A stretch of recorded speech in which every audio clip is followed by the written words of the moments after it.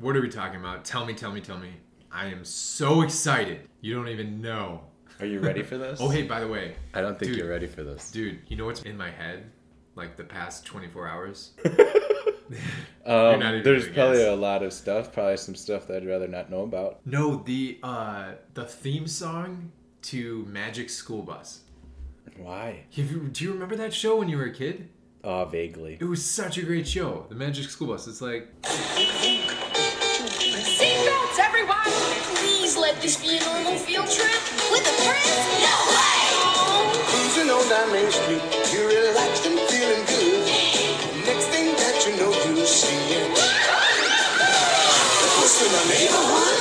Surfing on the sound wave, swinging through the stars. Take a method to be testing. Take your second right back Mars on the Magic School Bus.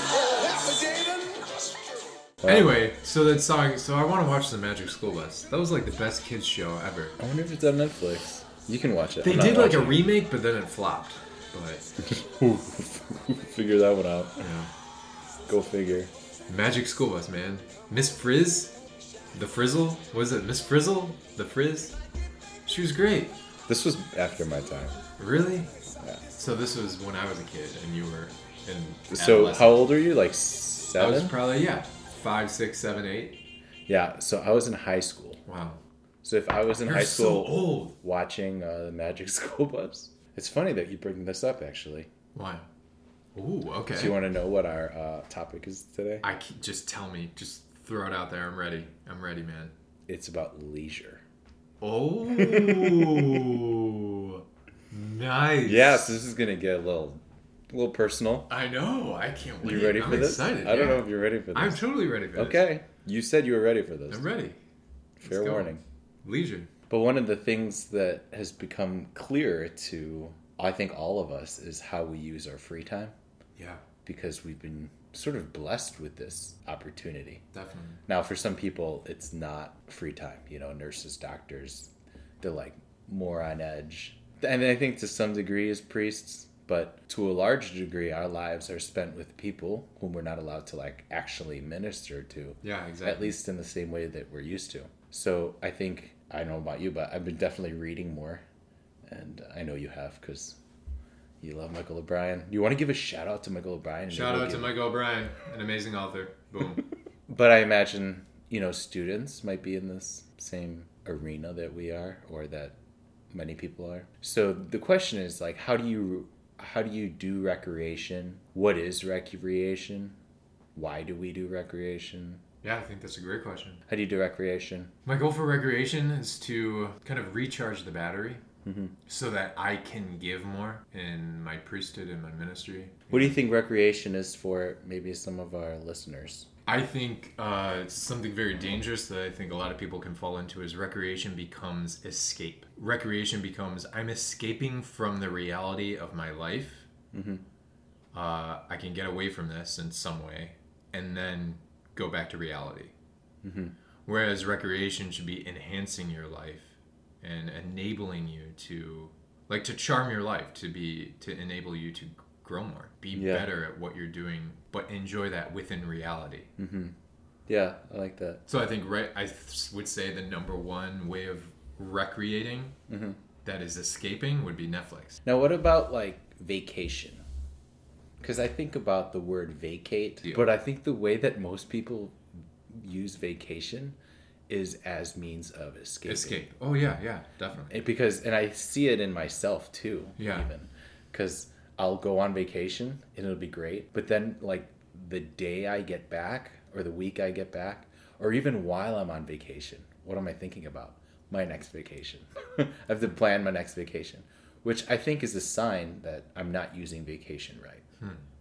I don't know. Just something to think about. Yeah. One of the most popular Catholic books on this topic is Pieper? by your boy, Pieper. Joseph Joseph Pieper. which you know a ton about. Philosopher, theologian.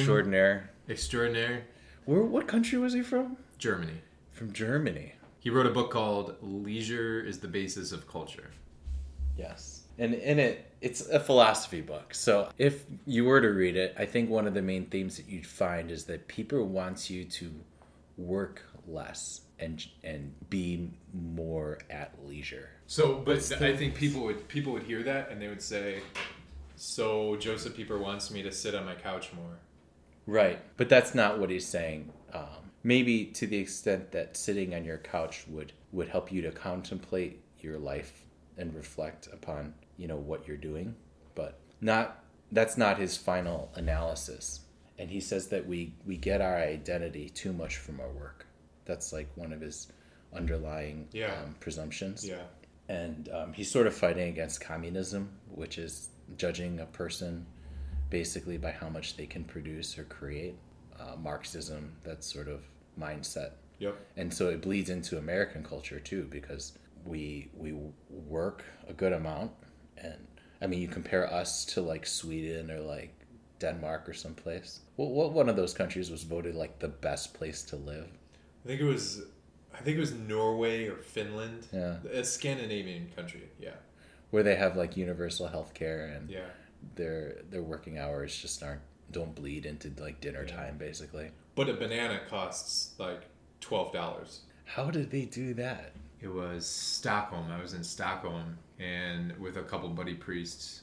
I went to just like a grocery store to get some breakfast, and one banana was, I forgot what the currency was, but it translated to like $9, $10, $11, $12, something like that. Wow. How could you afford that? We couldn't. Yeah. So we starved. That explains a lot. So when Pieper says that the modern person works, in order to live, but he points out the fact that like ancient and medieval people, that would have been utterly strange to their worldview, because they say that they work in order to have leisure. If you were studying something like nowadays, like you studied linguistics, right? The next natural question to ask you, if you're a family member or even a stranger, having found out that you studied some sort of liberal art, is what do you intend to do with that? Yeah. Right? They wouldn't ask you as much about like, the depth of your study and how that's changing you as a person, but they ask you, well, what are you going to do with that? What are your studies good for? How are you going to practically make that, put food on the table or support yourself? And that's something that is characteristic of having more of like a worker's mentality, which is what Pieper is trying to work against. So the way he defines leisure is a mental or spiritual attitude. He says it's an inward calm that is silent in the presence of reality. So leisure is a sort of attitude of the mind that's very receptive just to the way that the world is. And so that needs to be the basis. What's the title of the book? The basis of culture, the basis of being. In the face of reality, do I have serenity? Do I allow myself to stand in awe of my present life and not to try to intervene when it's not perfect? So leisure is the celebration of life, the celebration of the goodness of creation, the goodness of ourselves, and it is for that which we work. So I just think that he's got a lot to say, and I think it's something to think about during quarantine time. Cool. Shout-outs. Shout out to our beloved pastor, Father Jerry, for reminding us that today is the 40th podcast that we're doing. So he was saying, he told us it's very biblical, so we should let people know. 40 podcasts, man. It's pretty good. Yeah, that's many more than I thought we would do. Also, a shout out to my sister. It's her birthday today. Happy birthday, Claire. Happy birthday, Claire. You're amazing. Should we say her age? She's 49 today. All right, now. Mary Seat Quarantined is a Mary Seat of Wisdom dynamic original podcast.